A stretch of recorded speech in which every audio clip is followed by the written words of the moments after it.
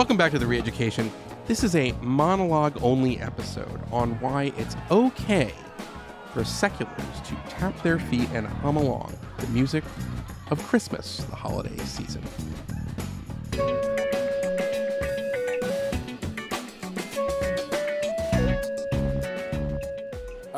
It may have struck you, ladies and gentlemen, that there's a big relationship between this marvelous time of year and living in a one-party state. Nothing makes me think more than at this time of year of our oldest, humanity's oldest enemy, the authoritarian dictatorship, where you can't go anywhere without listening to the same music, where you can't go anywhere without hearing the name of the great leader and his son, the dear leader, where all broadcasts, all songs, all jokes, all references are, just for that magic few weeks, just exactly like living in fucking North Korea.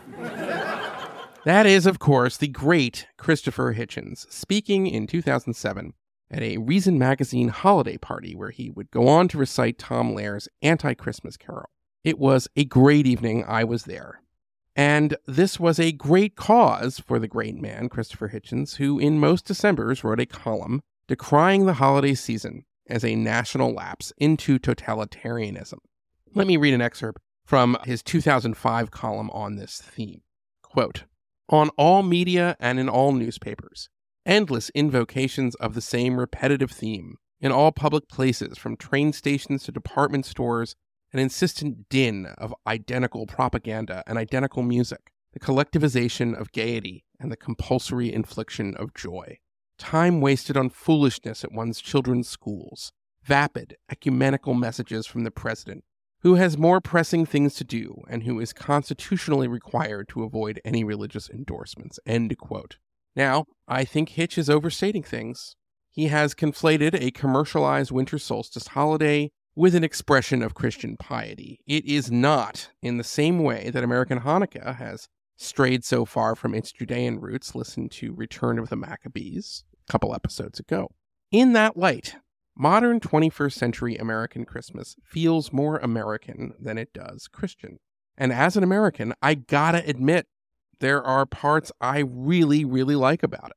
And one of those elements that I like the most is that the music always seems to get me. Now, but before I get into this, I need to acknowledge up front, there's a lot of Christmas schlock. Grandma got run over by a reindeer walking home from our house Christmas Eve.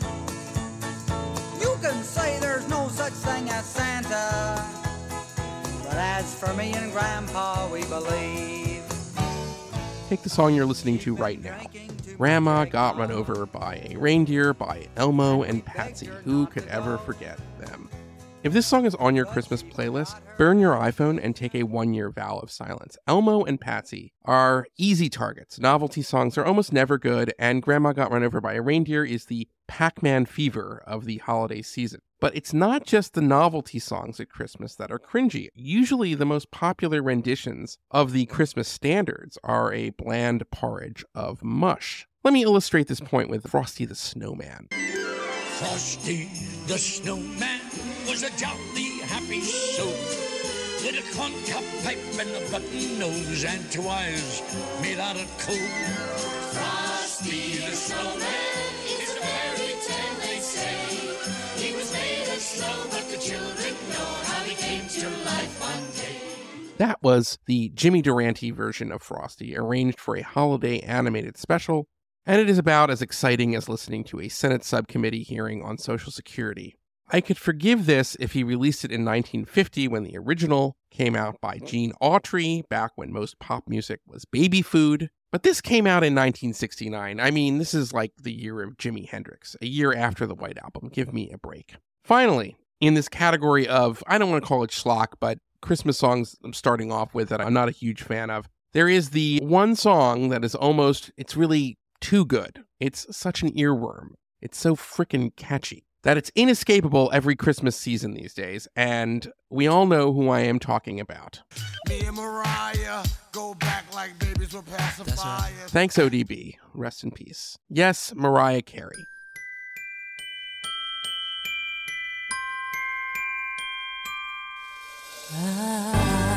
And that's all you're going to get, because this song is everywhere. And even though I acknowledge it's a banger for the ages, I have frankly heard this so many times that all this Jew wants for Christmas is a 5-year moratorium on playing that damn song in December. Enough already. Okay, now that we've gotten that out of the way, let's talk about some truly great Christmas music and why seculars, non-Christians, atheists, and others should understand this music as part of the American canon and not an insidious plot to undermine the constitutional separation of church and state. Let's start with the fact that Christmas has inspired a lot of great music. I mean, here is Schubert's gorgeous Ave Maria, inspired by the Virgin Mother of the Christmas Story, the Sistine Chapel of Christmas-inspired music, in my opinion. One can accept the proposition that faith has inspired brilliant feats of creative expression and still choose to live a secular life, to deny the existence of God, or to believe in another faith. It's all okay. Christianity has certainly inspired great artists. And if Schubert was played in a shopping mall or a school assembly, really, I'm okay with it. Now, as we move into the 20th century, we get the modern Christmas canon. The first versions of the classics were okay usually, but over time, great artists interpreted and reimagined these songs with tremendous success. And what is more American than that? Putting a spin on something old to make it new. This is the essence of innovation, the spirit of jazz, the foundation of hip-hop. Let me illustrate this concept with a non-Christmas song from The Sound of Music. Here's a snippet of My Favorite Things. Bright copper kettles and warm woolen mittens, brown paper packages tied up with strings. These are a few of my favorite things. Which, by the way, that's not so terrible. But let's compare it to what John Coltrane and his quartet did to My Favorite Things.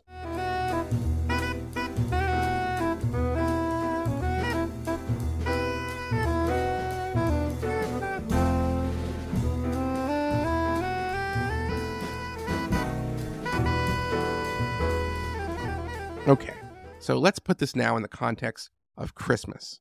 Here's Judy Garland from Meet Me in St. Louis in 1944. This was an enormous movie at the time, star turn for Judy Garland, and I'm sure you will recognize the song. Here it is. Have yourself a merry little Christmas.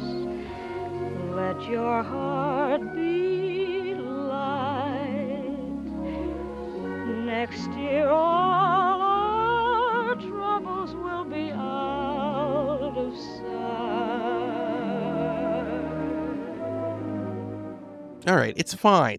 In the context of the movie, I guess it works. She has a nice voice. But let's be honest, it's a bit staid. Who puts that on their Christmas party playlist? No one. But let's compare Judy Garland's version to Lou Rawls. Through the years, we all will be together. That's if the fates allow. Why don't you hang a shining star on the highest bough?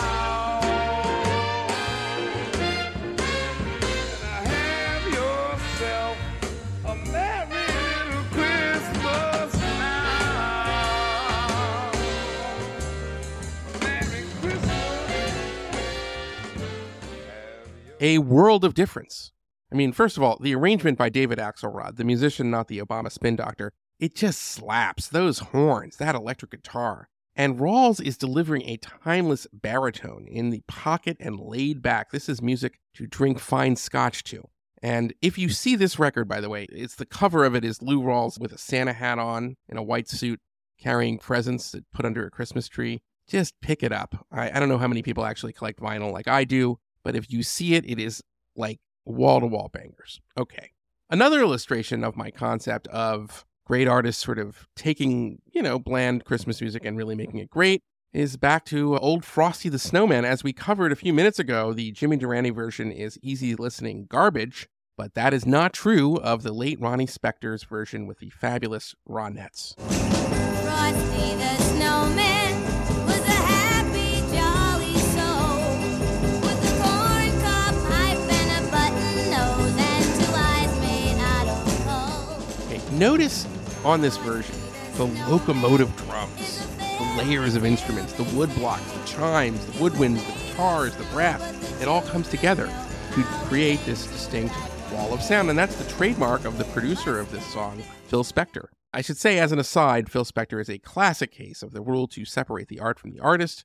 He died in 2021 in prison after being convicted for the murder of actress and model Lana Clarkson. He was a dangerous abuser known for stealing the royalties of his artists, and yet there's no denying Spector's immense talents as a musical visionary. And that talent shines through on what I consider the greatest Christmas album of all time. It's called A Christmas Gift for You from Phil Spector. So here's the sociopath in his own words on the final track, a rendition of Silent Night. Hello, this is Phil Spector. It is so difficult at this time to say words that would express my feelings about the album to which you have just listened. An album that has been in the planning for many, many months. Now, in my view, every track, even Bobby's Socks and the Soxers or whatever, they all have these weird, like, early 60s, late 50s names. But every track on A Christmas Gift for You is a classic. But the one that stands out for all time is from the great Darlene Love, sadly the late Darlene Love, and it's the only original song on this record. It's called Christmas Baby Please Come Home.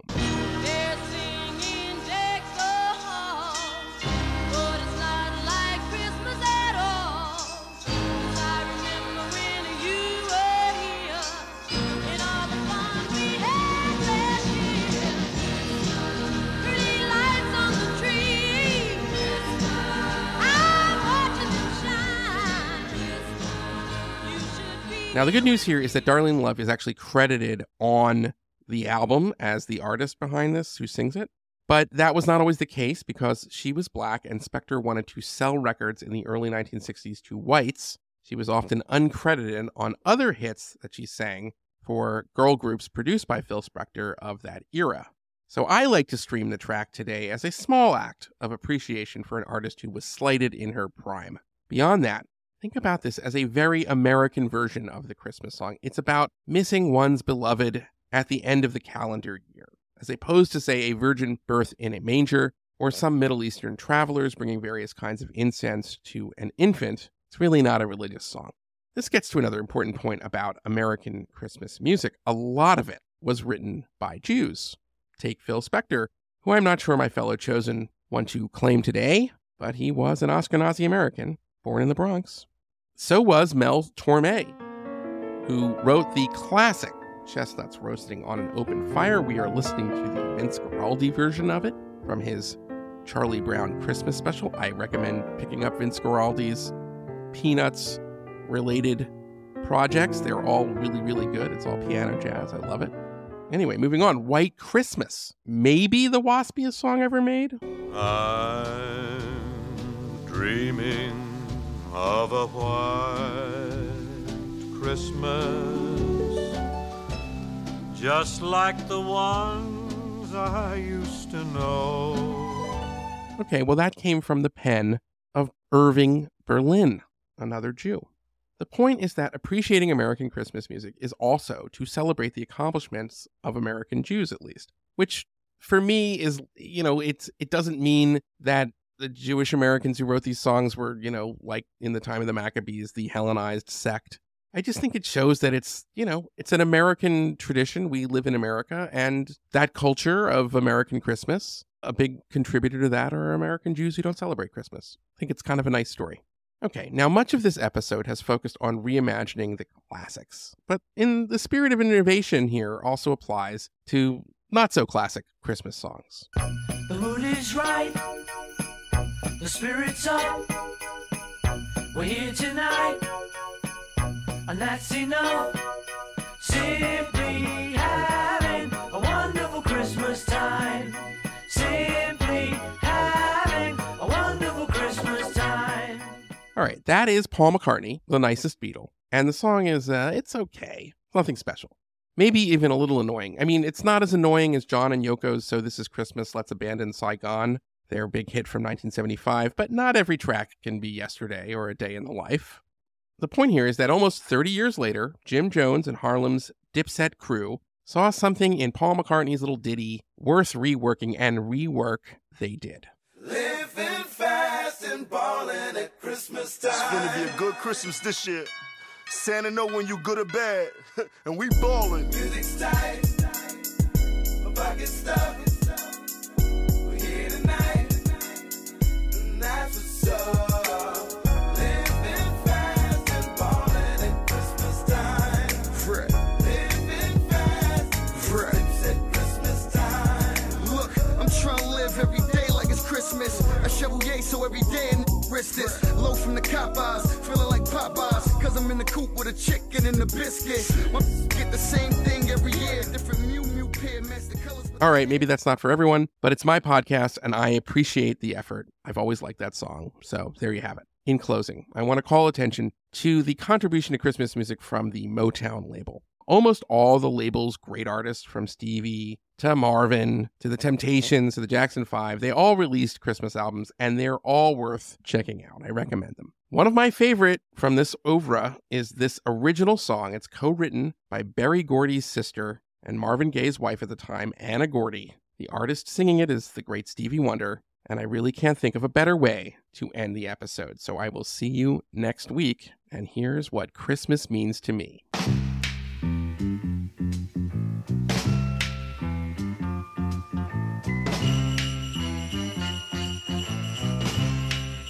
Oh yeah, candles burning low, lots of mistletoe, lots of snow and ice everywhere we go.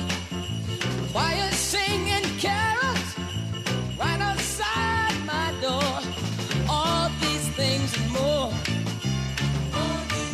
Oh, that's what Christmas means to me, my love. Oh, yeah. Yeah. And you know what I mean. This has been The Re-Education with Eli Lake, a Nebulous production. Please find us wherever you find your podcasts, and if you are listening on Apple Podcasts, please leave a 5-star review. It helps other people find the show and makes us feel really good about what we're doing.